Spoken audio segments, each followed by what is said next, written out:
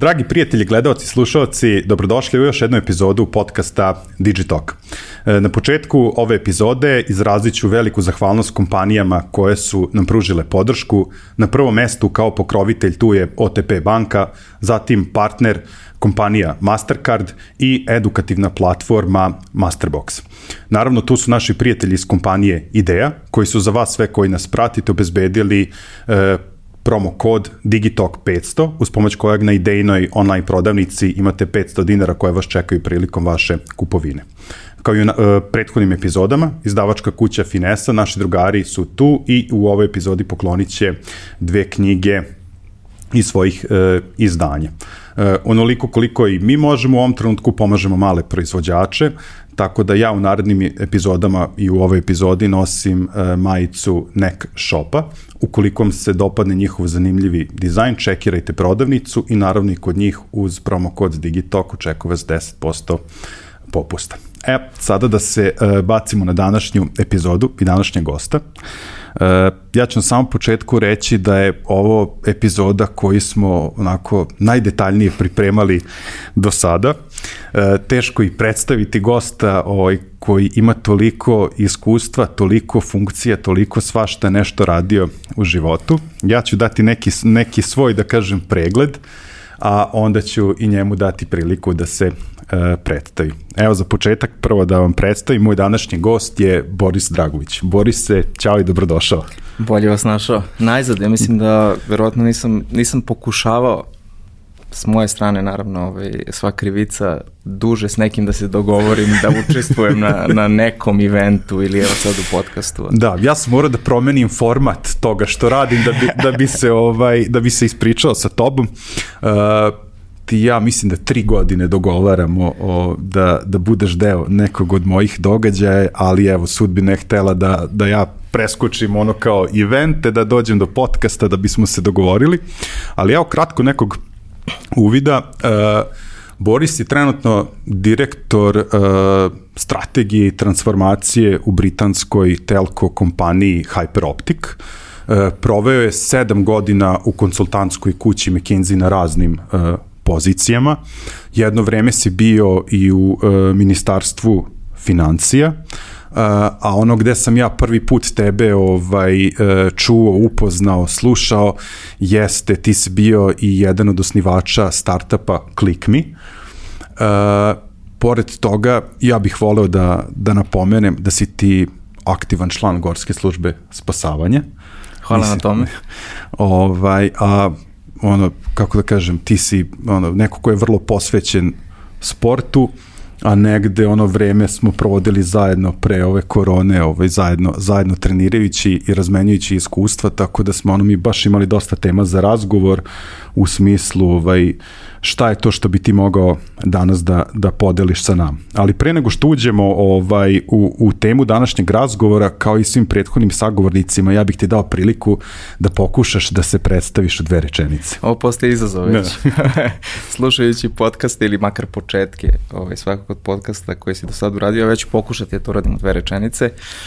Jednostavno, neko ko donosi preko 15 godina iskustva u strategiji i transformacijama na praktični način, uglavnom u high-tech i telko sektoru, globalno, svuda po svetu, u najvećim svetskim kompanijama. To je bila prva rečenica. A druga je da sam nepopravljivi optimista koji juri za adrenalinom, što se reflektuje i od, kao što si pomenuo, sporta do profesije, i neko ko stalno traži i gleda kako da stekne nova znanja. Svaka čast. Znači, tu smo negde. Bilo je mnogo zareza, ali... Ne, ovo je do sada, mislim, najbolje koncipirano predstavljanje. Ja bih volao da samo malo to dopuniš, da bi ljudi stekli taj neki širi kontekst.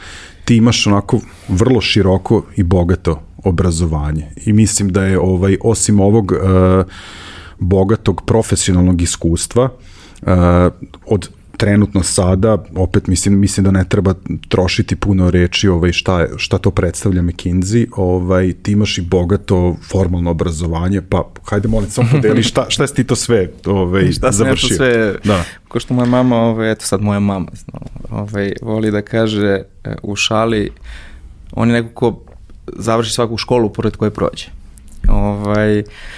Nije baš tako, doslovno, ali jeste. One godine, 99. pod sankcijama, sam potpuno slučajno dobio neku stipendiju da pređem sa tada završene prve godine PMF-a matematike kod nas u London, na University College London, gde sam završio Bachelor of Science studije i zahvaljujući posvećenosti i rezultatima i da budem iskren, nisam imao šta drugo da radim osim da studiram, sam dobio priliku da odem na doktorat, tako da sam i doktorirao 2006. na Cambridgeu, informatika, computer science, praktično sam se bavio kombinacijom matematike i informatike, radio sam neke kriptoalgoritme na senzorskim uređajima, nebitno.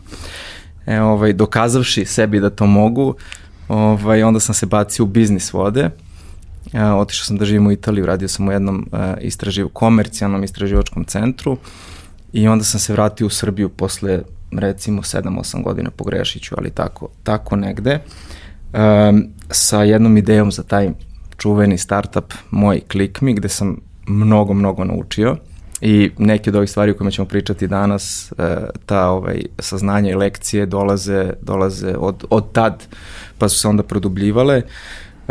Taj startup je trajao 2 godine i onda sam ja shvatio da jesam ja inženjer, u krajnju ruku, jedan IT geek, da tako kažemo, i rešio sam da bi mogao nešto naučim i o ekonomiji i biznisu formalno. Ja volim to tako sistematizovano da učim i onda sam otišao na MBA.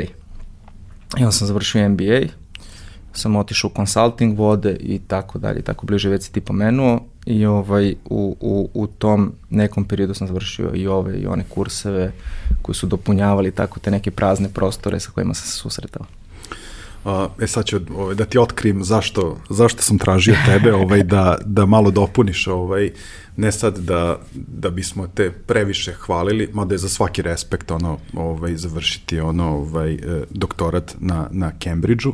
Tu postoje 2 stvari. Prva koju bih ja želeo da istaknem je to što si ti uprkos što si završio svetski priznate škole si odlučio da se vratiš i to je za svako poštovanje i skidam ti kapu na tome. A drugi razlog zašto sam te zamolio to jeste da te unapred opravdam ako nešto ne budemo mogli da prevedemo na srpski, pošto si rekao da uglavnom na engleskom razmišljaš. Sad, mi do sada faktički nismo imali razgovore u Digitalku zbog tebe i sad ovo ispravljamo Digitalk, a ne Digitalk, mada u suštini sve jedno.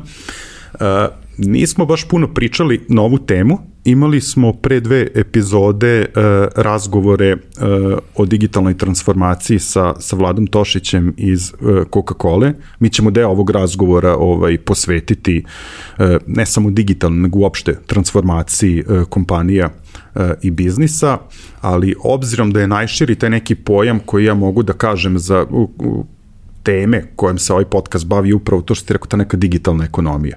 I to što ti imaš to neko iskustvo i formalnog obrazovanja rada u tehnološkim kompanijama, velikim kompanijama, ti si to i u pripremi napisao da ta imaš to neko iskustvo iz tih strateških aspekata. Meni je super da napravimo te neke paralele, jer verujem da si ti dosta toga stekao od tog startupa koji, mislim, ako se dobro sećam, 2008. godine, da je počeo... Od 6. do 8. Od 6. ne do 10. Ne, od 6. Ne, od 8. do 10. Bolje znaš od mene. A ne, pa trudim se ja da se pripremim. Ti si mi sam rekao da si stekao mnogo nekih uvida i zaključaka iz celog tog perioda i od tada kreće, da kažem, i tvoja profesionalna karijera i u McKinsey-u i sad u Hyperoptiku, i voleo bi prosto da pričamo o tim nekim tvojim iskustvima i zaključcima, jer verujem da možemo pomoći mnogima koji su sada u tom nekom IT sektoru, da li su na početku nekog svog startupa ili su generalno u u tehnološkom svetu, mislim da može tvoje iskustvo mnogo da znači. Ono čime si ti počeo na naš razgovor i tu pripremu jeste spajanje IT-a i biznisa. Jeste. Tačnije, i sam si rekao da si ti završio, mislim, sad ajde da kažem, programiranje, development, ili tako nešto i da je to jedan način razmišljanja, a kada to krene da se sprovodi u neku biznis ideju, da tu onda nastaje čitav niz nekih onako, pretpostavljam, i sudara sa stvarnošću i nekih skroz novih zaključaka. Kako je to kod tebe bilo? Tako je, pa mislim, dosta je tu nekih lekcija koje sam ja želeo da podelim, jer mislim da mogu da budu korisne, a koje sam ja učio tokom vremena, i upravo je tu ta dimenzija gde to neko iskustvo dolazi tokom godine. U principu svako mora da ga, ja mislim da ga iskusi lično, ali je dobro da je svestan šta ga čeka, pa onda može da prepozna. Ima tu nekih par stvari koje bih želeo da pomenem i par kao što sam rekao, nekih lekcija koje sam ja naučio na teži način, a to je, počet ću sa prvom. Prva je u principu taj neki sindrom da moramo sve o svemu da znamo. Što bi Englezi rekli bottom up, da bi doneli bilo kakvu odluku. I to je, ja mislim, jako tipično za nas, inženjere, a posebno za IT felu. To je da smo uvek malo nekomforni sa količinom informacija koje imamo da bi doneli neki zaključak, pa čak i neku poslovnu odluku, što je sasvim u redu kad radimo na nekom projektu, kad radimo neki dizajn, implementaciju nekog IT sistema ili IT projekta, ali je jako pogrešno kad smo u svetu biznisa. Primarno iz razloga što nijedna informacija nikada neće biti kompletna i dovoljna. I ja to nisam naučio onako dosta dugo. Kad sam izašao iz akademskog sveta, trebalo mi je da prođem i kroz taj moj startup i da dođem u konsultantske vode. I consulting je jedan sistem koji te savršeno nauči da zaključuješ i da donosiš odluke sa nepotpunim informacijama. I jedan tool koji consulting koristi, a koji sam ja nastavio da koristim i da komuniciram ljudima, je to da na sve imaju odgovor u jednom satu, u jednom danu i u jednom mesecu ili dalje. I ono što je najinteresantnije je da, recimo, u konsultingu moje prvo iskustvo, opet kažem da su sva moja iskustva vezana za telko industriju. Moje prvo iskustvo je da smo došli kod klijenta, ponedeljak je prvi dan i recimo u 9 ili 10 smo krenuli da radimo i u 5 nam je zakazan sastanak sa CEO-om kompanije koja ima prihod od 10 milijardi, gde treba da mu predstavimo hipoteze o finalnom odgovoru na ono što treba da bude 3-mesečni projekat. I naravno tu zavlada panika i sve ostalo. Međutim, kroz nekoliko takvih iteracija i situacija se ispostavi da čovjek izađe iz te komfort zone i da shvati jednu stvar, da u 80% slučajeva će ta inicijalna hipoteza se ispostaviti tačno. Sve ostalo je potvrđivanje toga što se između nekoliko pametnih i obrazovanih, informisanih ljudi zaključilo u tih prvih sat vremena. I mislim da je to nešto što je jako bitno kad neko napravi tranziciju ili pokušava da napravi tranziciju iz IT-a u biznis. U startup sferi, da će morati da se jako brzo orijentiše na određeni korisnički segment, na određenu tehnologiju, na određenu geografiju i tako dalje. Potrebna je vežba, jako je nekomfortno u startu, ali jako korisno za sve ostale odluke koje će neko donositi u biznisu dalje. To je, recimo, taj neki prvi learning koji, evo, ja kroz svojih 15 godina sad iskustva, da kažem, polako trebalo jedno 5 godina se čovjek navikne, koristim svakodnevno. I svakodnevno se potvrđuje sve to što sam rekao. Mislim da je onako jedan koristan tool. Sledeća oblast ili sledeći zaključak koji si mi naveo u pripremi ovog razgovora, to su ljudi. Mislim, to pretpostavljam da je u svakoj industriji, da kažem, najteže, ali gledano iz tvog ugla, konkretno, na šta si tu mislio? Da, prilično, ja sam i dalje ovako, da kažem, ne mogu kažem šokiran, ali i dalje mi je taj utisak veoma jakog intenziteta iz dana u dan, iako sam 3 godine u Hyperoptiku, pomenuo si da sam bio u nekom trenutku u Ministarstvu finansija, što je bilo jedno nenadoknadivo iskustvo, jedna škola, je da koliko su ljudi različiti i koliko su ljudi različiti od mene i od mojih očekivanja i tako dalje. Posebno mi, da kažem, IT-evci, inženjeri, ja sam se dosta, da kažem, izopštio i modifikovao igrom slučaja i situacije, ali čak i u HR-u velike kompanije, ako pitate, to je IT sektor, oni su malo posebni. Pa mi tako malo posebni, kad krenemo u biznis vode, tek nas čeka iznenađenje. Hoću da kažem da imamo prevelika očekivanja, da je naš način razmišljanja, logika jednaka, odnosno da je logika drugih i način razmišljanja i očekivanja da je jednaka našim. I to je razlog zašto se spotaknemo mnogo puta. Meni je bilo lako u ClickMe, moram da kažem, tom startupu, sve gledam kroz tu prizmu, zato što sam ja bio programer koji je bio okružen programerima, tako, i tu je onako biznis bio u drugom planu, ali vjerojatno da sam znao sve ovo i da sam imao to iskustvo, taj ClickMe bi vjerojatno bio uspešniji nego što je bio, znači ne bi ostao samo jedno veliko učenje. Ali sad recimo, kad gledam kroz prizmu svega ovog što sam do sad iskusio i u Hyperoptiku, nevjerojatno je koliko je teško naći pravu osobu za određenu poziciju. Ne stručnošću, to nije problem, za neke specifične stvari jeste, ali čoveka koji će se uklopiti u kontekst i u organizaciju. Kao culture fit to. Znači na mojoj poziciji, recimo, ja sam sad na toj nekoj executive poziciji, ali svi ljudi koji rade, koji su people menadžeri, posebno sa mešanim, da kažem, IT i drugim resursima, da su i HR i marketing i nekakvi umetnici i sve ostalo, na kraju krajeva će 70% svog vremena morati da posvete tome da individualno kreiraju okruženje u kojem će ti ljudi da se osjećaju komfortno. Za svakog je to nešto drugo, svakog je nešto drugo što ga motiviše. Tako da, to je drugo veliko učenje i ono se odmah nadovezuje i na ovu drugu temu na koju ćemo, nadam se, stići da dođemo, to je transformacije, gde ću malo možda podeliti mišljenje o tome šta motiviše ljude, posebno u situacijama koje nisu lake, kao što je transformacija obično. Meni je ova tačka bila, tu slatko sam se nasmeo kad si opisivao cijelu tu tačku vezano za ljude, jer ako mene pitaš, postoje ljudi i postoje inženjeri. Jeste, to.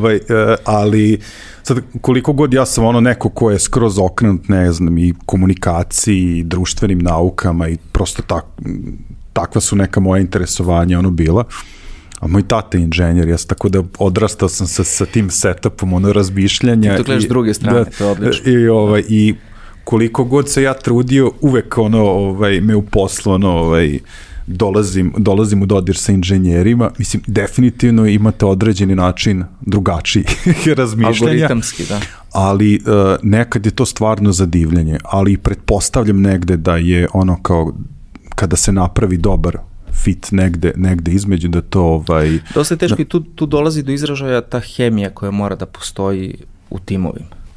Jer nemoguće je sve te karakteristike koje si naveo, da kažem, iznivelisati tako da funkcionišu bez dobrog međuljudskog odnosa.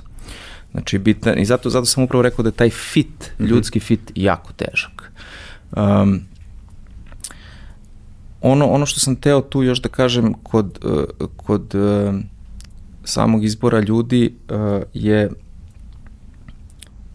da to posebno sad dolazi do izražaja ovom COVID. Tako je. COVID okruženju, odnosno u COVID situaciji gde smo svi nešto remote, gde ljudi nemaju mogućnost da budu kolektivno kreativni. Ja recimo primećujem, mi smo imali te faze kada je došlo do COVID-a, kada smo krenuli da radimo od kuće, prvo smo svi bili, ja sam iskreno imao strah da ljudi neće biti efikasni, efektivni i sve ostalo, međutim se pokazalo da sve funkcioniše kako treba. Čak su indikacije bile da ljudi dosta više vremena ulažu u posao nego što su to radili dok su bili u kancelariji. Međutim, onda baš recimo što se tiče strategije je postalo jako evidentno da taj kreativni deo gde smo svi u jednoj sobi gde pišemo po tabli ne funkcioniše.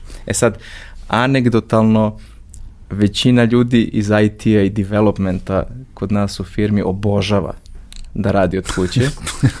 Ja se pomalo lomim, ali eto još jedna razlika. Ne, to, pazi, sad, kad smo već sad pomenuli COVID, moram onda i tebe da pitam, jer sam si rekao da ste prilično velik kolektivi ovde u Srbiji. Da li tako, da kažem, količina zalaganja, produktivnosti, da li je ona prisutna i sada godinu dana posle ili, jer opet kažem, postoje neki indikatori da nakon nekog perioda, baš zbog ovoga što si ti rekao, počinju da slabe veze između ljudi u timovima, kada se oni ne viđaju. Znaš, neki ljudi odlaze, radi se online onboarding, dolaze novi ljudi koji nisu stigli da se upoznaju sa kolegama, znaš. To sam htio da kažem, organizacije postaju naročito bezlične i upravo je taj onboarding veliki problem. Imate ljude koji su sad već godinu dana u firmi, a nijednom nisu videli kancelariju, nijednom nisu otišli do kafemata i popričali sa kolegom, nijednom nisu osetili to u što smo svi ulagali jako puno kao kompanijsku kulturu. Znači, taj deo se izbrisao i postaje jako teško imati taj neki kompanijski identitet, ali imao si ti goste koji su pričali o employer brandingu i svemu ostalom, koji su mnogo stručniji. Što se toga tiče, ja pričam ono što, naravno, što vidim, tako da se gubi se to nešto što se meni jako sviđa. Inače, mislim da će to u budućnosti biti dosta veliki problem, jer sad imamo neku tranziciju, evo, da koliko god su ljudi, da kažem, se žalili i kukali što ne mogu da dođu u kancelariju, na početku, toliko je sad većina, da kažem, nekako otupela bivajući kod kuće, tako da sad proporcionalno toliko ne želi da se vrati u kancelariju. Mole Boga da kao se ova situacija produži koliko god može da se produži. Jako interesantno što se tiče dinamike same u kompaniji. Jasno. Naredni zaključak iz tvog iskustva ticao se fokusa i očekivanja. U kontekstu toga, opet je to negde kao inženjerski mindset. Jeste. Ja mislim da i okrenut ću se na neku stvar, na jednu stvar koju sam pročitao, koja nekako zaokružuje sve ove poruke koje imam da pošaljam, jel tako?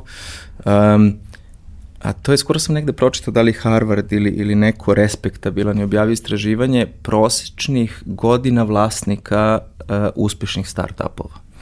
I dok svi nekako smo suočeni sa time da startup jednako mladi ljudi, jednako milioneri sa 20 godina i tako dalje, ono što kažu u tom istraživanju je da je u proseku vlasnici uspešnih startupova imaju 45 do 48 recimo godina. I ja to direktno povezujem upravo sa time da imaju životnog iskustva i da su prošli mnogi od ovih koraka i naučili mnogi od ovih lekcija. Zašto sam to pomenuo sad kad smo rekli fokus, je to da i ja lično, i rekao sam ti, pričali smo o tome ranije, mislim da to je jedan od glavnih razloga zašto ClickMe nije bio uspešniji. Naravno, bio je to onaj bubble koji je 2008. Pukao, mi smo bili pred investicijom sa jako uspešnim pilot projektom i sve se to nekako odložilo, ali nije to sad bitno.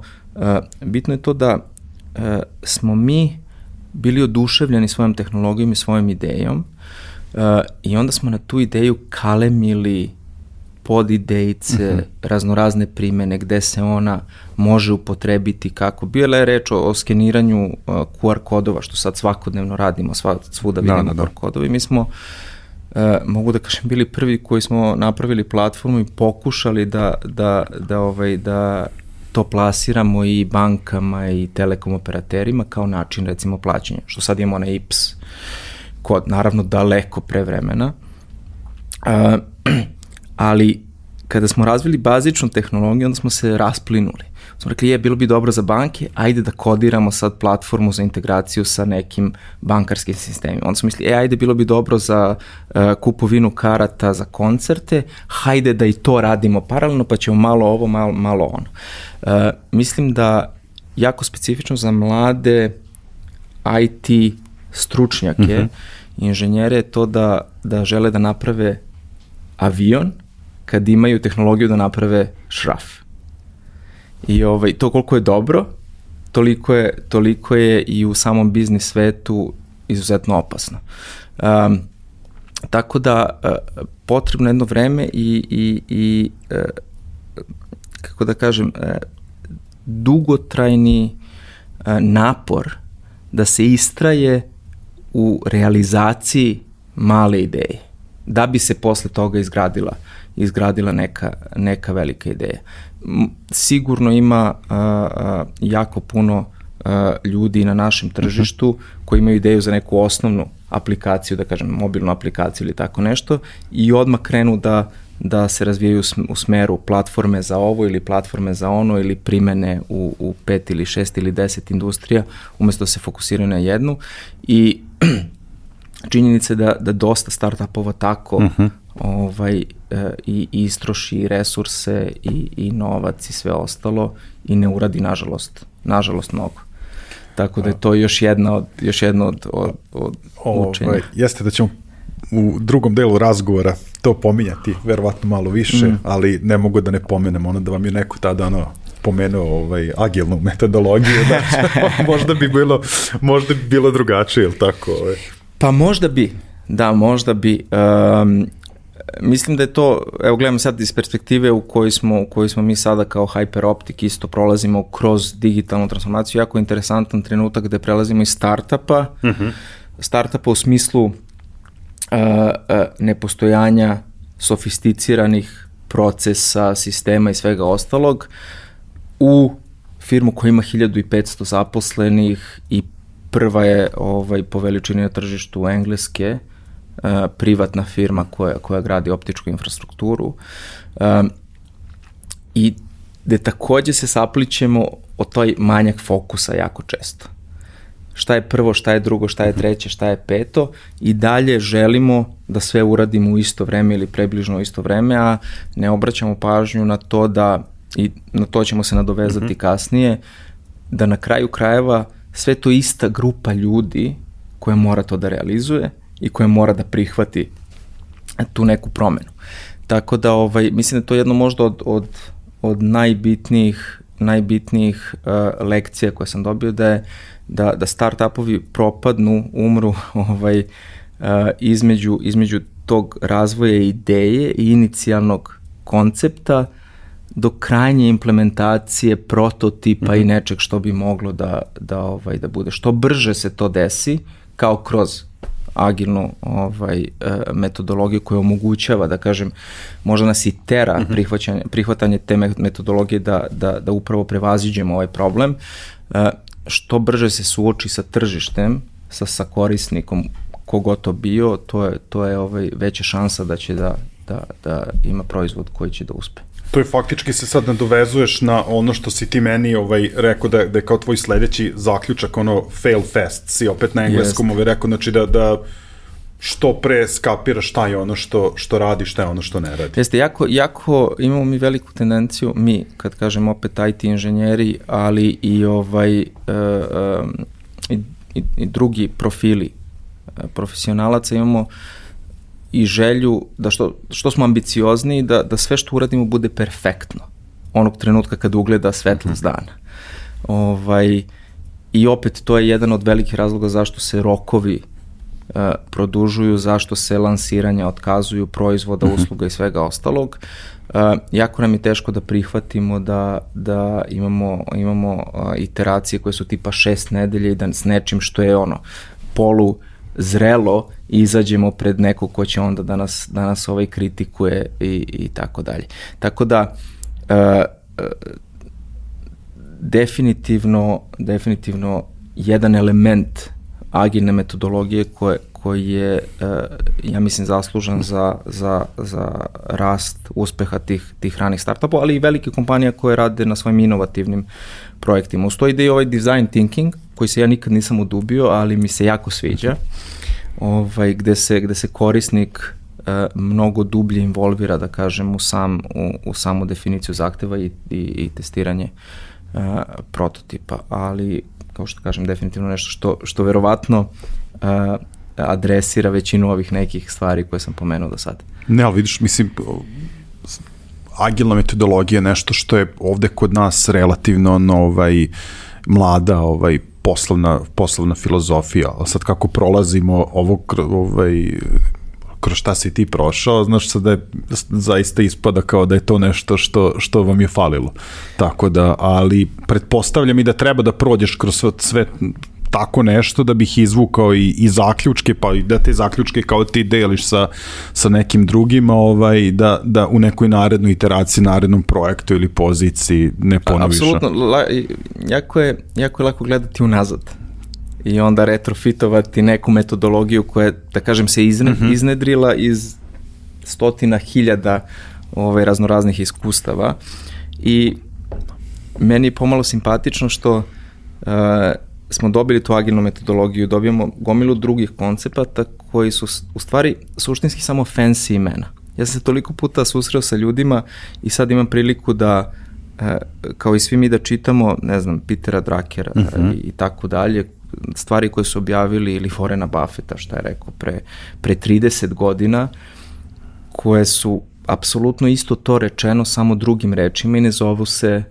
agilno. Interesantno je posmatrati šta je to što je dovelo do eksplozije jedne metodologije, da li je to kritična masa ili već nešto drugo, ali hoću kažem, sve su to koncepti koji su jako logični i čak su veoma jednostavni, a koji su nekako nisu uspeli da kažem, da se prime pre nego što su se stekli neki uslovi za to. Ono što je za ovaj deo razgovora poslednje što si mi naveo, i to mi je simpatično što si sam priznao da je to jedan zaključak koji dalje nisi do sada u potpunosti savladao, mislim, neću kažem praviš greške, ali ajde ti ćeš bolje to reći, to je product market fit, Jeste, da, pa pravim greške, ja stalno pravim neke greške, ali ja to posmatram, to je čuveno pitanje intervjuima, koje su vaše najveće greške i kao failovi kad idete na intervju za posao. Ja stvarno gledam svaku grešku kao priliku da nešto naučim. I da, pravim greške i ponosan sam na to. Nadam se da dovoljno brzo grešim, pa onda dovoljno brzo i učim iz toga. Ali jeste, to je, vezuje se na ovaj design thinking koji sam pomenuo. Voleo bi da imam vremena, to je malo više da se posvetim. Mislim da smo jako često naše razmišljanje vrlo obojeno načinom uopšte načinom na koji mi vidimo svet. I samim tim proizvod koji ja sam dan danas u razgovorima sa našim delom koji radi service providing oko paketa koje mi trebamo da imamo. Toliko su nam jaka ta obiđenja gde stvari bojimo bojama kojima smo mi obojeni, znači modeliramo ih prema nama, da mislimo da je ceo svet takav ili sličan, da neke hipoteze ili pretpostavke su univerzalno validne. I da, tu je veliki learning, ja sam počeo, sad sam otišao u drugi ekstrem i moram da se izbaždarim tu, a to je da sad postavljam pitanje vezano za sve stvari koje mi neko predloži ili u kojima se razgovara, challenge-ujem, znači sve pretpostavke, jer sam uvideo toliko puta smo projektovali sami sebe i failovali, da sam sad otišao na tu drugu stranu, što takođe nije dobro. Znači sam zaboravio ono što sam na početku rekao, uz dobru hipotezu informacije 80% ćemo vjerojatno biti u pravu. Tu bi predložio svima koji su videli sličnu problematiku ili iskusili sličnu problematiku, da ima gomila dobrih dokumenata i radova na temu tog, sad ćeš da se šališ sa mnom, morat ću da kažem na engleskom. Ne, slobodno. Biasa, znači debiasinga u odlukama, znači kako da ne budemo pristrasni u donošenju odluka i kako da prepoznamo pristrasnost. To je možda literatura koju sam ja u zadnjih godinu, dve našao najkorisnijom. Kako sam se našao u ovoj hijerarhijskoj, da kažem, dosta visokoj poziciji i svakodnevno sam u prilici da sudim o nečemu i da donosim određene odluke, neverovatno koliko je korisno čovjek stane i da se presliša i da prepozna da li negde previše projektuje sebe ili svoje pretpostavke. Tako da svako bi trebao malo da se obrazuje, da kažem, o tome. Bukvalno mi je otvorilo jednu drugu dimenziju. Jasno.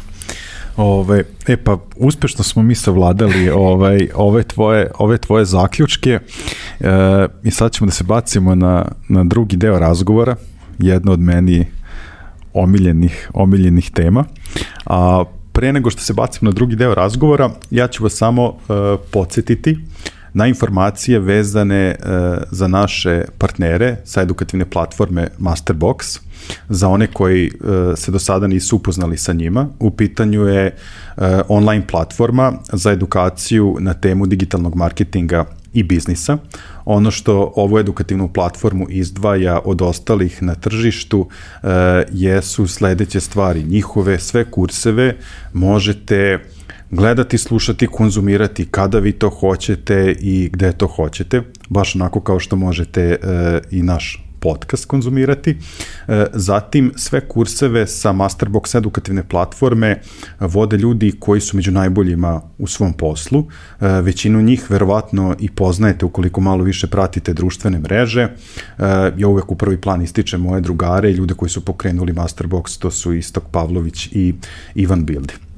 Takođe, ono što je vrlo interesantno i po meni možda i negde najveća vrednost ove platforme jeste što su sva znanja, svi kursevi vrlo sistematizovani na jednom mestu i za jednu cenu vi možete tokom 6 meseci pratiti sve kurseve koji se u tom trenutku nalaze na platformi. Za vas koji nas pratite, sa našim partnerima iz Masterboxa pripremili smo promo kod Digitalk, uz pomoć koga dobijete gratis 2 meseca, znači platite cenu koja se nalazi na njihovom sajtu i pored 6 meseci koje vam ulaze u tu cenu dobijete 2 meseca gratis uz promo kod.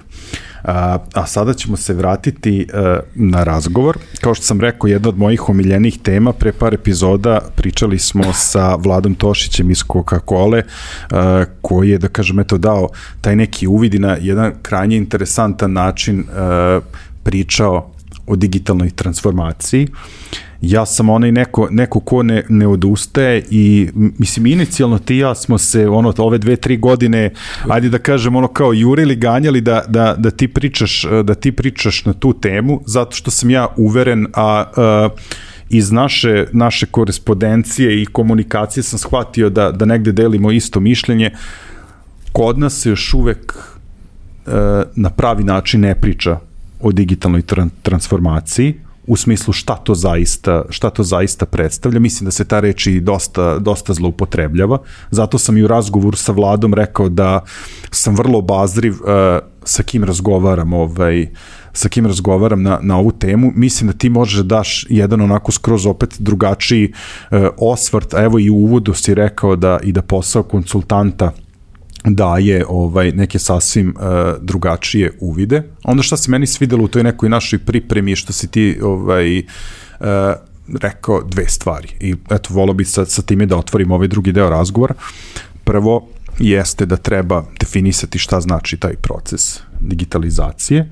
Zatim da napravimo razliku između tradicionalnih kompanija i digital native kompanija i da, setio sam se da postoji i treća stvar, a to jeste digitalna versus klasična transformacija. Znači nisu sve transformacije biznisa nužno digitalne. Ja bih počeo te posljednje. Slobodno, evo, ja sam dao uvod, the floor is yours. To mi je nekako najlakša ili najjednostavnija tema da počnemo od nje. Mislim da je dobar uvod. Po meni, digitalna transformacija se ne razlikuje po mnogo čemu od obične transformacije, ako posmatramo sve principe i koreografiju, da kažem, potrebnu da bi jedna transformacija bila uspešna. Ono što se razlikuje kod digitalne transformacije je nekoliko stvari. Prvo što je to sad hype. Ja ću verovatno, ko što sam zabranio mojima u mojoj firmi da koriste izraz agilno, jer je agilno korišćeno odjednom za sve, pa smo agilno pravili kafu, karikiram naravno malo, ali zloupotrebljava se dosta termini, znači sve i ništa. Nažalost, tako mislim da ću raditi i sa digitalnom transformacijom u nekom trenutku. Znači, prvo, hype je, drugo, u odnosu na običnu transformaciju, meni je digitalna transformacija deo, toolset koji se koristi za transformaciju. Toolset koji ranije nismo imali zbog nedostupnosti tehnologije, od uređaja do komunikacionih tehnologija i svega ostalog.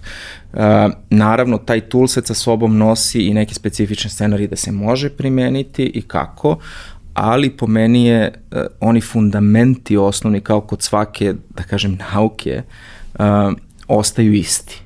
I mislim da je jako bitno to znati. Da li se bavimo digitalnim toolovima da bi ostvarili transformaciju ili nečim drugim, ili kombinujemo, zavisi od ciljeva same transformacije.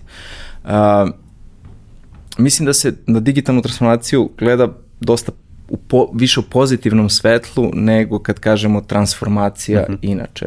Kao ajde da radimo malo digitalnu transformaciju.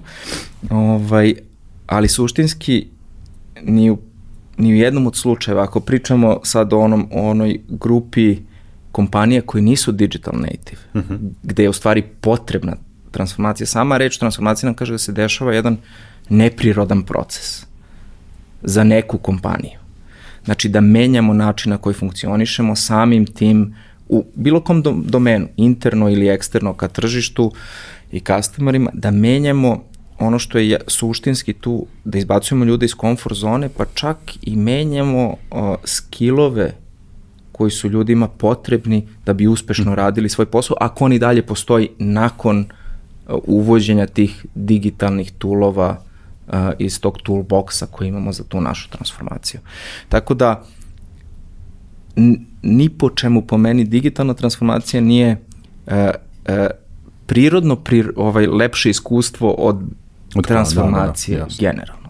Svaka transformacija boli, pa i digitalna transformacija boli, samo je mnogo lepše reći spoljnom svetu, digitalizovali smo ovo i ono i sad imamo baner ovde, a ne reklamu na billboardu tamo. Mislim, sad ja opet banalizujem, zato hvatam se za onu tvoju opasku da sad sve se zove digitalna transformacija.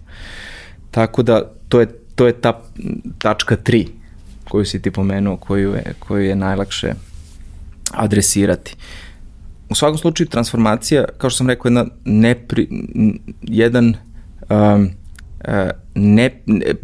ona prekida kontinuitet bilo koje kompanije, rada bilo koje, života bilo koje kompanije. Da bi, u dva razloga, znači da bi ta kompanija opstala, u stvari iz jednog razloga, da bi kompanija opstala. Tačka. Hteo sam da kažem, u stvari može ići na onu lepšu stranu, tipa želimo da rastemo, a može da ide na onu malo ružniju i bolniju stranu, moramo da smanjimo troškove, samim tim resurse, ljude i sve ono što to vodi. I tu se opet ta transformacija deli, radimo nešto da bi povećali prihode, to je odmah lepo, radimo nešto drugo da bi smanjili troškove, to je nešto ružno. Ono što imamo kod digitalne transformacije, vraćam se na par iskustava, ja sam dok sam bio u McKinsey-u bio na poziciji ili lidera transformacije za 2 ili 3 velike telekom kompanije međunarodne, gde smo radili i na smanjenju troškova, ali i na povećanju prihoda, i to povećanje prihoda je bilo isključivo u domenu, da kažem, digitalne transformacije, digitalnih kanala, migracije sa fizičkih, znači radnji na digitalne kanale, kreiranje nekog ekosistema kroz mobilne aplikacije, kroz desktop aplikacije i sve ostalo. Hoću da kažem, ono što se dešava kod digitalne transformacije u ne-native firmama je to da s jedne strane režemo troškove da bi reinvestirali te troškove u lepe stvari. Jako retko će jedna kompanija koja ima više hiljada zaposlenih moći da uvede digitalizuje procese i toolove, a da zadrži isti profil ljudi zaposlenih na svim mestima. Da. Znači uvijek postoji taj bolni deo, ali onda se ta sredstva reinvestiraju da bi se zaposlili, da kažem, odnosno angažovali ljudi koji će biti adekvatni, da ne kažem, nije ispravno reći digitalno obrazovani, ali ću kažem koji odgovaraju. A to je možda ono i da kažem i najčešći, sad i meni je to kao jedna vrsta ono kao hajpa kad se pominje tako digitalna transformacija, znaš kao ljudi će dobiti otkaze, zamenit će ih roboti, znaš, ono, mislim, i kompjuteri, znaš, tako da, ali... Mislim da se menja profil samo, mislim da smo još daleko od robota, da, roboti će se zaposliti, softverski roboti umesto ljudi koji prekucavaju Excel u Word i Word u Excel i rade neke relativno jednostavno repetitivne taskove, ali ono što jedan nažalost nije više sa nama, Austrijanac koji je bio jedan od najboljih headova transformacije s kojima sam imao prilike par puta da radim, je rekao, sad ću opet na engleskom, I'm overpaid for my job, make me underpaid. Šta je to da kaže? Radim mnogo manuelnog posla. Znači ono koliko me plaćaš, ja radim mnogo manuelnog posla za to što me plaćaš. Nisi mi oslobodio vreme i način da me u stvari platiš adekvatno, da ta plata bude adekvatna za ono što ću ja doneti.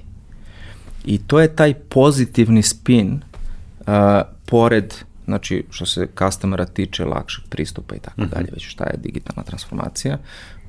To je taj pozitivni spin digitalne transformacije, ali naravno iza svega tog seksi naziva digitalna transformacija, jako često ako se ta transformacija radi ozbiljno, stoji naravno i neka kolateralna, da tako nazovem, bezlična šteta. A ti si mi rekao, kada smo pričali o toj tematici, kao da treba obratiti pažnju kako se upotrebljava reč digitalizacija, u smislu kao može značiti sve i ništa. Znaš, šta si tu misli? Mislim, znaš, kao, imaš iskustva, pa sad, meni je jako bitno da ja to u epizodima koje će se baviti tom tematikom, znaš, izvučem od gostiju što više tih nekih uvida da prosto ljudi koji nas slušaju da probaju sami da steknu uvid šta to zapravo znači.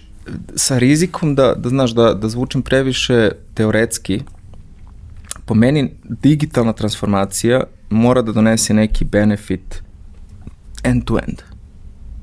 Znači, digitalna transformacija nije obavezno koristim umesto papira Excel.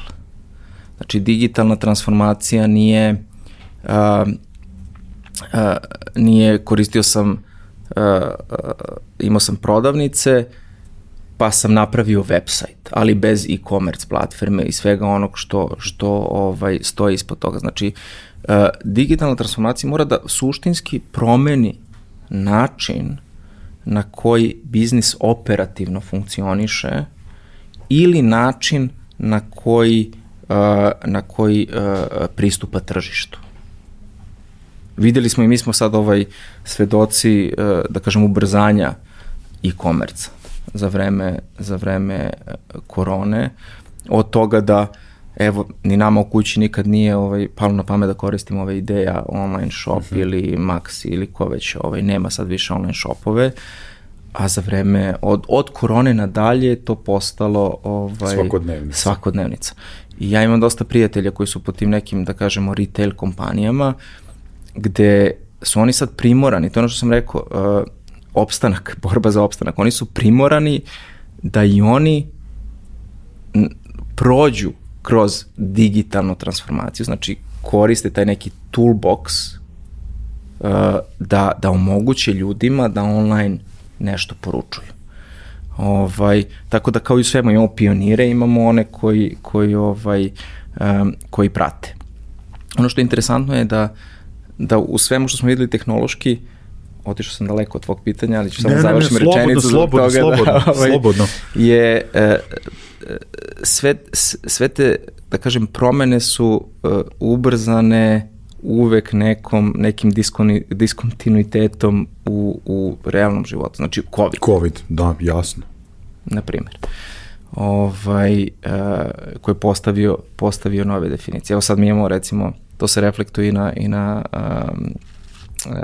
na količinu talenta koji postoji, recimo kod nas. Evo sad mi smo Hyperoptic, zapošljavamo ovde gomilu ljudi, nas ima sad oko 600 i postaje nam jako teško da zaposlimo programere, drugi tip developera, solution arhitekte i sve ostalo, jer su svi planuli u potrebi raznoraznih firmi koje smo tradicionalno gledali kao lokalni kiosk, lokalni biznis, prodaje rom na ćošku jagode ili već sezonsko voće i on sad ima potrebu da ima website sa frontom.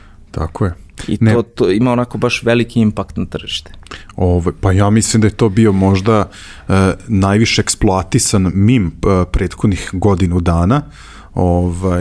Ono kao pitanje kao ko predvodi digitalnu transformaciju u vašoj kompaniji, pod A CEO, pod 2 CTO i pod 3 COVID-19. To jest. Zato sam ja više puta prethodne godinu dana pričao, mislim, prosto nalazimo se u periodu prinudne digitalne transformacije, jer što ti kažeš, desio se neki diskontinuitet i ti si primoran da menjaš način funkcionisanja, upravo opet iz razloga što si ti rekao, zbog mislim da bi opstao, ne sad ništa drugo, nego prosto jednostavno da bi nastavio da funkcionišeš. I tu ima jedan veliki rizik koji se javlja kao kod svih trendova koji tako odjednom ubrzaju, a to je da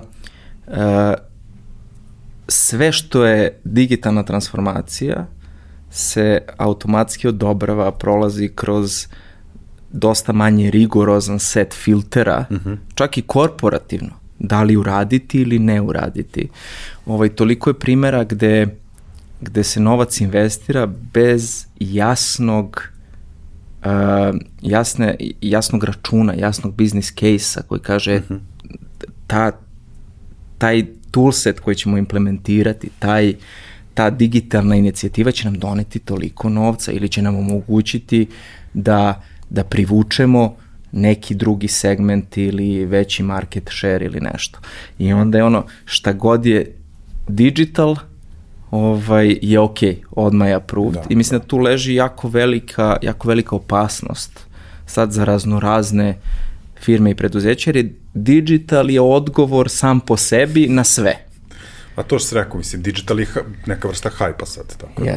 Jeste, mi imamo primere kod nas, sad ću potpuno apolitično da pomenem, moj utisak, naravno, biće ljudi koji se razlikuju, parking servis i prelaz u potpunosti na aplikaciju.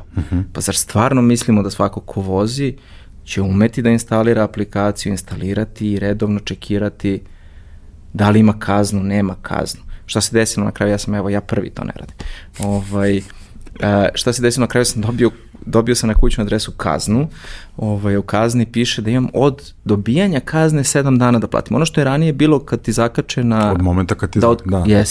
Znači, kod njih se ništa nije promenilo, oni su napravili kao digitalno su transformisali činjenicu da je čovek išao i kad proveri tablicu, zakači, odštampa i zakači, na to da su očekivali verovatno da će velika većina ljudi proaktivno da čekira aplikaciju. Da čekiraš, pa ako imamo onda će odmah da uplati. I šta su radili? Sad su sebi nabacili posao da moraju da zaposle verovatno još interno ljudi koji će sada da štampaju sve te dodatne stvari, da su odgodili sebi datum plaćanja, jer više nije 7 dana od kad ti on zakači, ti odmah si svestan šta si uradio, nego treba 30 dana da ti stigne, pa onda imaš opet 7 dana i ništa nisu dobili. Čak mnogo više tih pisamaca verovatno šalju. Tako da evo, po meni jedan primer, opet hipoteza, možda sam promašio neki aspekt, ali primer vrlo verovatno promašene digitalne ambicije. Uzeo sam taj primer jer je svakodnevica svima, ali ima gomila takvih primjera. Ali i primjer je ovo malo pre što si rekao, meni su super uvod u nastavak razgovora, ti si meni dao tvoje viđenje, odnosno 5 faktora uspešne transformacije i sad je većina rekao sam, nema problema što se vremena tiče, meni je ova tema vrlo zanimljiva, tako da možemo još malo da se raspričamo. Malo će nas ljudi hejtovati zbog ovoliko engleskih izraza, ali može ja sam pokušao da sve okej. Sad će, ovo je da kažem malo više interno, pošto tu naše dragi prijatelji iz Netokracije, oni također imaju svoj podcast i Marko Mudrinić, osnivač, direktor, on često koristi, onda ga hejtuju na mrežama, jer se tako izražava, a sad malo može hejte da pređe i na nas, ali 5 faktora uspešne transformacije. Prvi faktor koji si naveo je burning platform. Šta to znači? I hvala ti što si me prozvao za to, jer sam sebe naterao da smislim kako bih to opisao. Ovih 5 stvari koje ću reći je stvarno iskustveno, mog ličnog iskustva sa velikim transformacijama, ali uopšte iskustva, evo da kažem, McKinsey, da sam ja bio deo tog recovery transformation servisa, gde smo samo radili transformacije, pa su se iskristalisali tih 5 stvari, toliko da jedna takva organizacija kao McKinsey, koja gradi na svom uspehu i uspehu klijenata, naravno, ako ne dobije potpis od klijenta da svih ovih 5 elemenata će biti na mestu gde treba da budu, neće uopšte da radi transformaciju, ni da počinje da radi. Jako bitne stvari. Neko će reći, po netu mogu se nađu raznorazne cifre, ali činjenica da između 16 i 20% velikih transformacija je uspešno. Znači, veliki broj je neuspešno ili umre sporom smrću, nestane, iščezne, bez rezultata, i uglavnom je to ovih 5 stvari, 1, 2, 3 koje nisu. Znači, burning platform, to je situacija. Ja sam rekao da je transformacija nešto što nije lepo i nastaje iz nužne potrebe. Ne iz hobija, nastaje iz nužne potrebe da organizacija opstane. Bilo treba smanjiti troškove ili treba da ide u trku sa konkurencijom za zaštitu svog market share-a ili treba da raste. Burning platform je ta situacija koja učini da svima bude jasno da nešto mora da se promeni. To može da bude za 13 nedelja nemamo više keša da isplatimo plate, moramo nešto da uradimo, a može da bude to došlo, imamo 3 operatera mobilne, jedan je uveo neke nove pakete ili online kanal koji fenomenalno dobro radi, moramo i mi nešto da uradimo po tom pitanju. Znači, inače ćemo izgubiti 20% market share-a. Tako da mora da postoji ta neka situacija koja će svima, znači, koja će bude žar u rukama, koji će da nas boli i peče dok nešto ne uradimo. I ona mora da bude prepoznata od strane cele organizacije. Znači, ako je to nešto što cela organizacija nema u vidu, transformacija će imati dodatne svoje poteškoće. Nešto sam naveo, znači mora da postoji podrška top managementa. To je taj drugi faktor, committed leadership, ali tako? To je taj drugi faktor gde management koji mora da podržava transformaciju. Šta kažem, transformacija ima svoj početni deo koji je jako lep.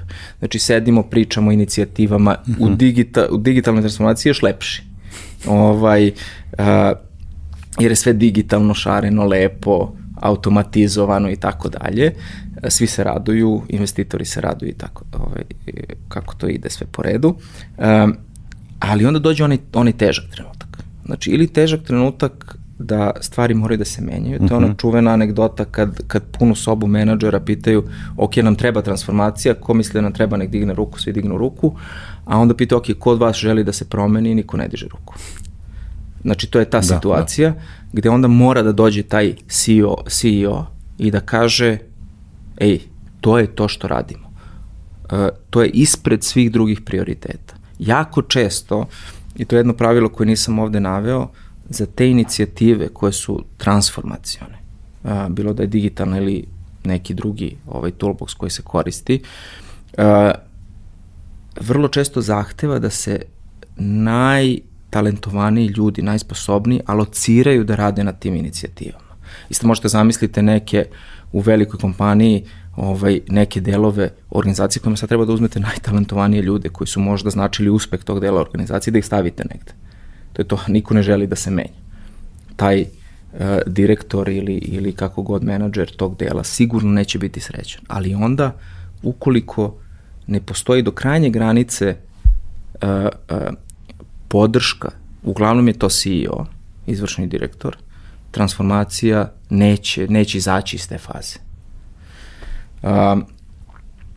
Jasni targeti, ovo je toliko bitno. Znači, šta smatram pod jasnim targetima? To je treća stvar. To je da sve što radimo mora da se prevede u broj. Ne samo finansijski broj, ovo će imati toliko i toliko impakta na prihod ili na trošak, već mora da se prevede operativno. Šta će nešto što radiš promeniti?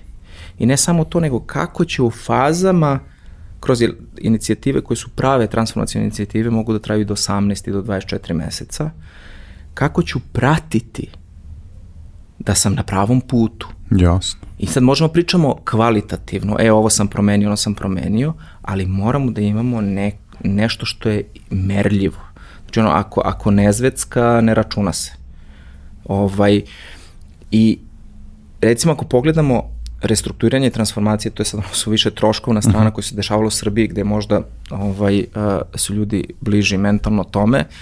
Mi uvek ovde govorimo o refinansiranju duga, o takvim. Znači, to je finansijski inženjering koji, ok, imaš finansijske targete, ali šta ćeš ti operativno da promeniš, da svoj performans firme poboljšaš? Jer ti, ok, možda dobiješ da refinansiraš situaciju koja je negativna, ali si samo šutnuo konzervu dalje niz ulicu. Da. Za godinu dana ćeš doći. Znači, targeti koji ne mogu dovoljno da naglasim koliko rigorozno moraju da se, ne moraju targeti da budu rigorozni, ali koliko rigorozno moraju se mere. Evo daću primjer, u dve velike kompanije, pričam o telekom kompanijama koje su globalno prisutne. Onog trenutka kad je počela transformacija, mi smo imali svake nedelje sastanak sa top managementom. Za one koji znaju top management, zakazati svake nedelje sve ljude na istom mestu, sat, 2 ili 3, oko jedne teme je gotovo nemoguće. Znači, taj nivo discipline i rigoroznosti mora da postoji da bi transformacija uspela. I to bi onako podvukao sa duplom crvenom. Ako počnete transformaciju i imate listu lepih želja, gde imate 5 inicijativa ili 10 ili 15, nebitno koliko imate, obično ne treba da ih bude mnogo, koje su, ok, uradit ćemo ovo pa ćemo da vidimo šta će se desi, nešto od ovih će da pogodi, nešto će da promaši, to je unapred recept za neuspeh. Ili u tome da ćete potrošiti resurse, a nećete postići rezultat, ili u tome da posle 6 meseci više nećete znati gde je šta i koliko šta ima efekta i onda će sve da umre sporom i tihom smrću u naletu, da kažem, dnevnog biznisa. Ti targeti su užasno bitni. Komunikacija, da. Moja omiljena tema. Uvek zaboravimo, evo ko što sam ja sad skoro zaboravio, uvek se kaže da je transformacija, onako bilo mi jako teško to da prihvatim, ali opet jedna velika lekcija, transformacija je pola iskustva, druga polovina je promena koja zahteva rad sa ljudima. Znači, komunikacija, šta se dešava, zašto i šta to znači za njih. Zato što u suštini, mi možemo pričati o bilo kojoj transformaciji na tehničkom nivou, to su te inicijative, ali te inicijative mora neko da sprovede. I ne samo da sprovede, jako često se dešava, recimo, da konsultantske kuće kao McKinsey, gde sam ja bio, dođu, definišu inicijative, čak ostanu da sprovedu i onda odu i firma se vrati polako tamo gde je bila pre početka transformacije. Zašto? Zato što nije sve vreme komunicirano, nije rađeno sa ljudima, nije prihvaćen i urađen taj takozvani change management, koji stvarno treba da bude 50% svih aktivnosti i investicije, da bi se održala ta transformacija. Ja recimo imam iskustva, sad mi radimo digitalnu transformaciju, kao što sam rekao, kod nas u Hyperoptiku mi imamo 600-700 ljudi koji kopaju ulice i postavljaju kabel, znači optički kabel. Jako veliki broj ljudi i mi im uvodimo ovu aplikaciju, onu aplikaciju, da merimo gde su, da unose, šta su uradili, tako da bi mi mogli real time da imamo taj neki inventar, da vidimo koliko je urađeno svaki dan, šta je postavljeno sve ostalo. Ono što vidimo je da jako brzo ljudi ako ne razumeju jednu stvar ili dve stvari ili nešto ne radi, jako brzo se vraćaju na papir ili se vraćaju na to da u stvari ne rade taj neki tip, da kažem, izveštavanja. Znači, potrebno je vreme, jako je brzo, može se brzo implementirati neka inicijativa ili posebno digitalne sad, ali ono gde je potrebno vreme je da ljudi to prihvate, da bi se održala promena. Jasno. Poslednja stvar da kažem, u ovom nizu jeste, ti si stavio nešto, mislim da si napisao da se ustanove, da su jasni benefiti za svakoga u kompaniji. Mislim da je to vezano za ovaj change i za komunikaciju. Kao što sam rekao, transformacija je bolna u nekim trenucima, tako, za nekog je lepa, za dosta ljudi je bolna. Svako mora da razume šta je, na kraju ljudi smo, homo sapiensi. Možemo mi da smislimo šta hoćemo, ali neko ko to izvršava i koga će negde u nekom trenutku da zaboli, mora da shvati zašto ga boli. Vadimo zub, zašto vadimo zub? Zato što će nam izrasti lepši, belji i tako dalje. To se isto jako retko zaboravlja. Postoji, i ljudi su različiti, opet se nadovezuje na ono što sam na početku pričao. Neki su vođeni ličnim ciljevima, neki su vođeni novcem, neki su vođeni širim, da kažem, vođeni time da učine dobro za organizaciju i za svoje kolege i tako dalje. Znači, stvarno je potreban jedan ulaganje, eksplicitno ulaganje u ceo change koji će bukvalno osobu po osobu ili tim po tim provesti kroz transformaciju i držati, da kažem, za ruku kroz transformaciju i samu transformaciju i komunikaciju oblikovati prema tome, prema sklopu ličnosti i očekivanjima pojedinaca, naročito onih koje želimo da zadržimo. Šta se jako često dešava i evo McKinsey je x puta u tome i pogrešio, mislim mi kao, da kažem, McKinsey, sa željom da što pre transformišemo, pritisnuti rokovima i tako dalje, zaboravimo na taj ljudski aspekt. I šta se desi? U prva 2 meseca kad krene da se priča da se nešto dešava, ako se ne iskomunicira jasno šta to znači za svakog, najbolji talent ode. Jer najboljem talentu je najlakše da nađe posao na drugom mestu.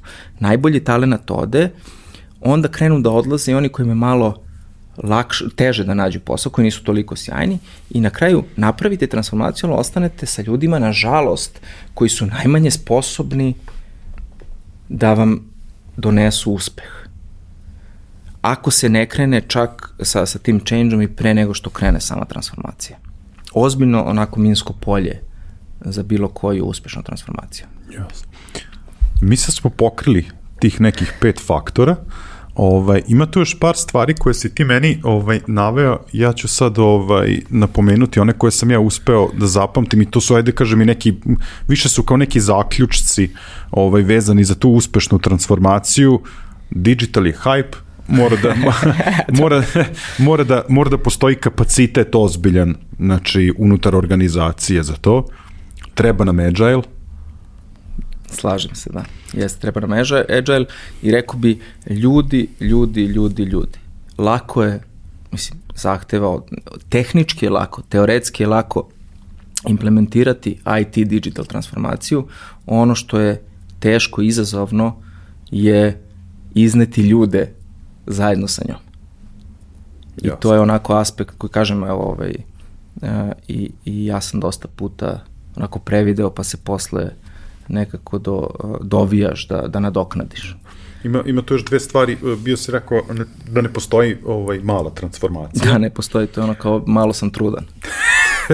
Znam da sam zbog nečega da sam zbog nečeg to zapamtio i takođe, mislim, to je isto kad se priča jedan od faktora prosto da je leadership usaglašen oko toga, jer ja pretpostavljam, mislim, to sam x puta pričao sa ljudima, ta transformacija funkcioniše, radi, moguća je kada ide od gore ka dole. Teško je bilo šta progurati. Znaš šta, kao malo ti izvadim zub. Ajde kao dođe ti malo izvadim zub. Pa ili ti izvadim zub ili ti ne izvadim zub. Ili onda dođeš pa ti vadim zub 2 sata ili ti izvadim odmah zub. Ono kao kad odlepimo flaster, pa kao odlepimo odmah ili ga kao čupkamo pa je agonija. Mislim, jednostavna analogija, ali to je to. Šta se dešava? Ljudi kao, to su najgori primjeri. Krenu u transformaciju, onda nemaju situaciju koja zahteva duboku transformaciju, eksplicitnu, ili nemaju taj committed leadership, nemaju vođe biznisa koji su jasni da je transformacija prioritet. Onda se dešava da imate par inicijativa, onda tih par inicijativa čim dođe do prve teže stvari, nekako se to odlaže i kao što sam par puta rekao, onda nekako umru tihom smrću. A šta se desilo? Onda smo 6 puta pričali o transformaciji, da krećemo ove godine, pa sledeće godine, na kraju ne bude ništa od toga, kod ljudi se izgubi kredibilitet, sve to traje predugo, ljudi koji vode te transformacije izgube veru da će takva transformacija uvek da se desi i praktično postane... Mislim da si napisao i ono što se sad, da kažem, s ovim hrabrost i disciplina. Jeste. Apsolutno hrabrost i disciplina u tim teškim, praktično teškim momentima. Stvarno nikom nije lako da nekog otpusti, nikom nije lako da realocira resurse, odnosno ljude s jedne stvari na drugom, nikom nije lako da kaže svom kolegi, dugogodišnjem prijatelju i tako dalje, to što ti radiš više... Ja bih sada za sam kraj ostavio što je tebi ovde crveno. Da. Zato što ja moram iskreno da kažem, mislim, prilično smo mi ovaj dokument ušarenili koji smo pripremali za ovaj razgovor. Ja ću prvi da priznam, ali shvatio sam tek kada si ti meni objasnio, sam ja napravio kao sad tu grešku, kao nemoj, ovo je možda suviše kao corporate, ali sam ja onda shvatio da sam ja zacrveneo stvar koja je suština, kao zašto se sve to radi, mislim, zašto se radi ta transformacija? Jeste, meni je to bilo onako, to mi je zadnja onako lekcija koju sam dobio, znači kad sam došao u HyperOptic, šta se desilo, posle godinu dana smo ušli u proces prodaje HyperOptica, praktično 2 privatna vlasnika, kupio nas je investicioni fond KKR, koji je ovde bio vlasnik do pre nekog vremena SBB-a, recimo, odatle ga ljudi ovde znaju, ali jedna od najvećih investicionih firmi na svetu, fondova na svetu.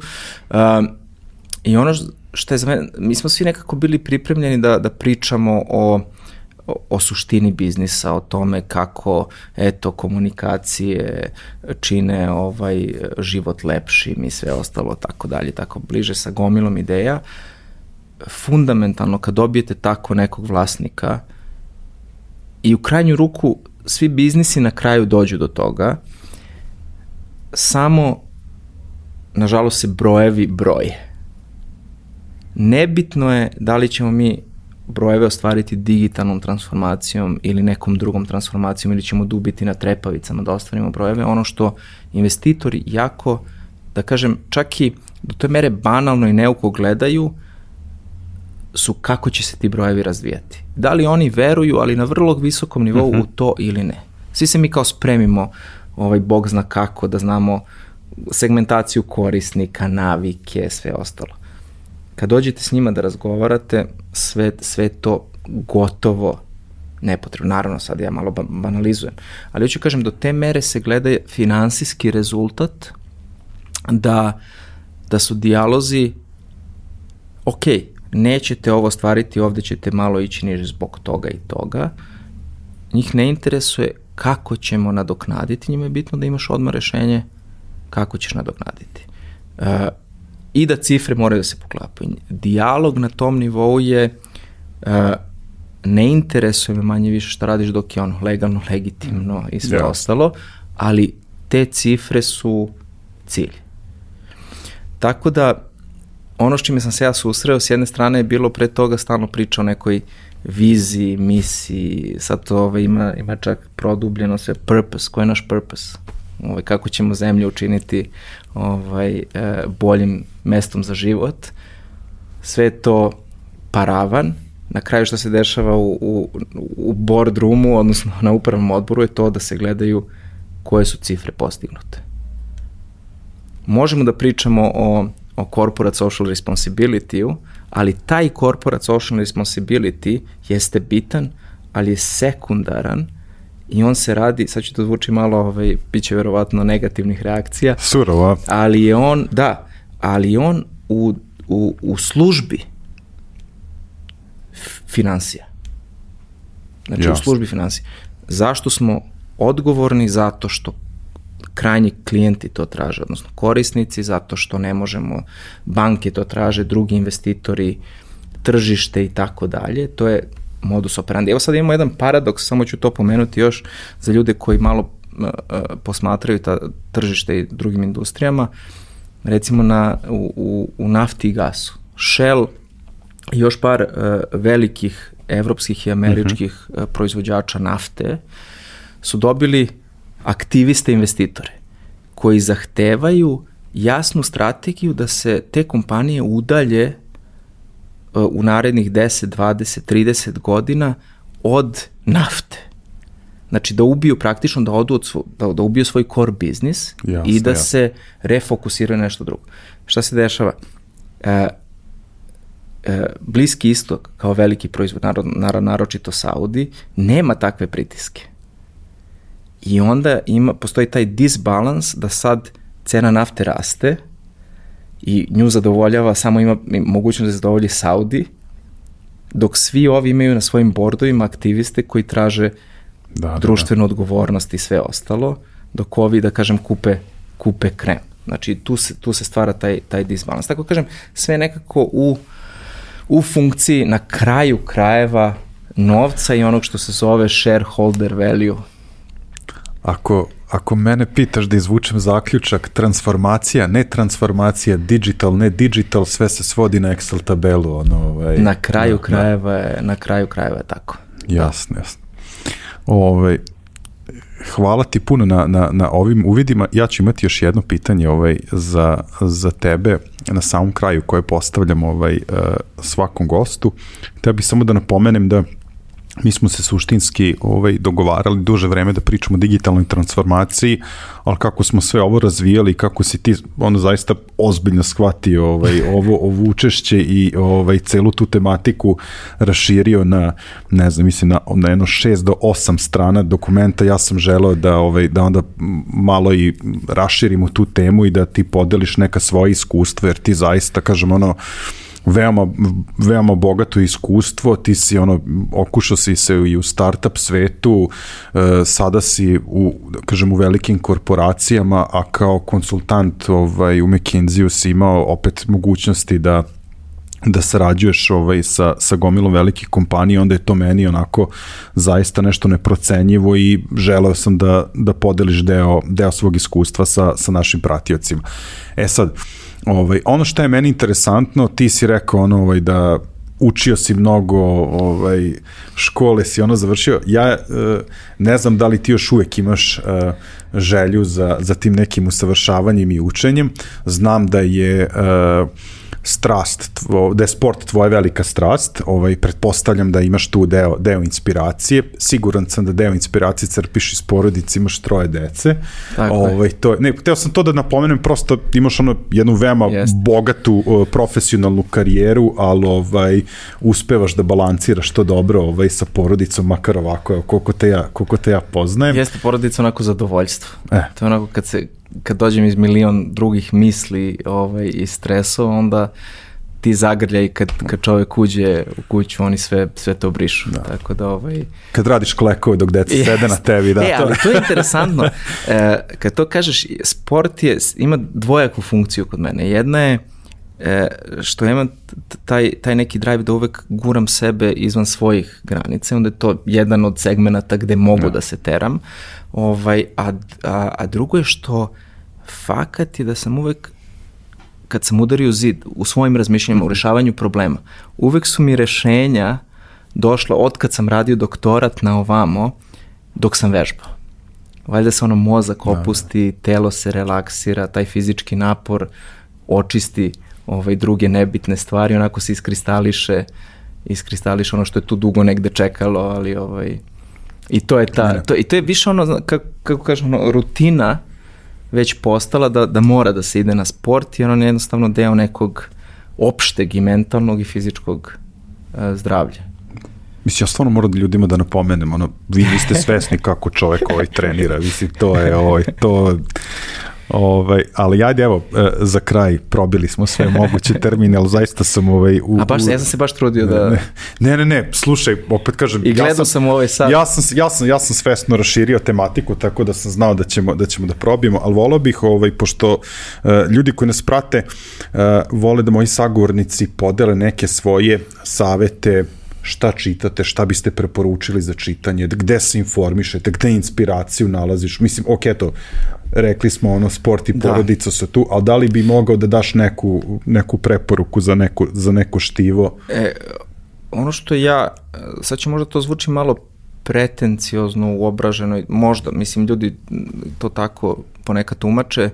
Ja jako volim i nalazim korisno da ujutru odslušam, ima Financial Times, neki svoj news update, i svi pomisle koji nisu bili u dodiru s Financial Timesom da su to samo kao šerovi, stokovi, informacije o finansijskim tržištu i tako dalje. Ne, Financial Times je možda najkompletnija poslovna novina i dnevna publikacija koja je izuzetno edukativna, koju sam ja našao na tržištu. I čak u početku, ako ljudi ne razumeju ili onaj termin ili situaciju, nebitno je, to ja stvarno vidim kao 10-minutnu edukaciju svako jutro dok vozim na posao i stvarno je u toliko slučajeva se pokazalo jako korisno i posle da identifikujem šta me interesuje i gde su mi rupe u znanju i nebitno šta me interesuje i sve ostalo. Znači, eto, to bi svakako bi toplo... Ovo je za mene super insight. Da, jako dobra publikacija. Nešto što mi je, što sam otkrio, odnosno vidio sam da kolege koriste takođe Audible, da ne reklamiram sad bez veze, ali... Ne, misli slobodno možeš... Što meni uvijek banalno zvučalo da slušam nekog da mi priča knjige, ali mislim da je užasno efektivan način da recimo ja sam skidao tu Harvard Business Review ima setove kao po 10 članaka za ovo, pa po 10 članaka za inovacije, pa transformaciju i tako dalje. I to isto tako, dok trčiš, voziš kola ili nešto, odslušaš i stvarno je fenomenalno. Inače ne bi stigao da sednem i da prelistam, posebno uz posao, porodicu i uveče u 10 kad se onesvestim posle svega toga. Tako da su to neke jako korisne stvari. Pored toga, naravno sad, naročito u periodu COVID-a sam gledao ove online kurseve raznoraznog tipa, mislim ja sam gledao ove recimo korporativne finansije, jer mi je to bilo onako da upotpunim sa pečatom, sa pečatom set skillova, ali uopšte taj online, ta digitalna transformacija edukativnih sadržaja je ultra korisna. Super.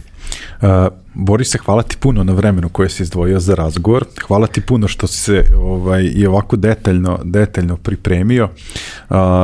Mislim, ja sam zaista uživao, ali moram da poželim obojici da naš sledeći susret bude na nekom događaju, da svoja, da kažem opet, verovatno neka nova znanja i iskustva podeliš sa našom publikom, a verujem da ovo danas o čemu smo pričali da će biti korisno ljudima koje su ove teme interesantno, jer dotakli smo se tu opet i da kažem tog nekog, mislim, suštinski pričali smo o digitalnoj ekonomiji, o digitalnoj transformaciji, opet je to možda nekome ko je već u nekom ozbiljnijem i većem biznisu, ali verujem i da prvi deo našeg razgovora gde si ti faktički izveo zaključke od nekih svojih početaka kao startup kompanija, pa posle gradeći iskustvo dalje, da će biti vrlo korisno i mladima koji tek ulaze u svet tehnološkog biznisa, ajde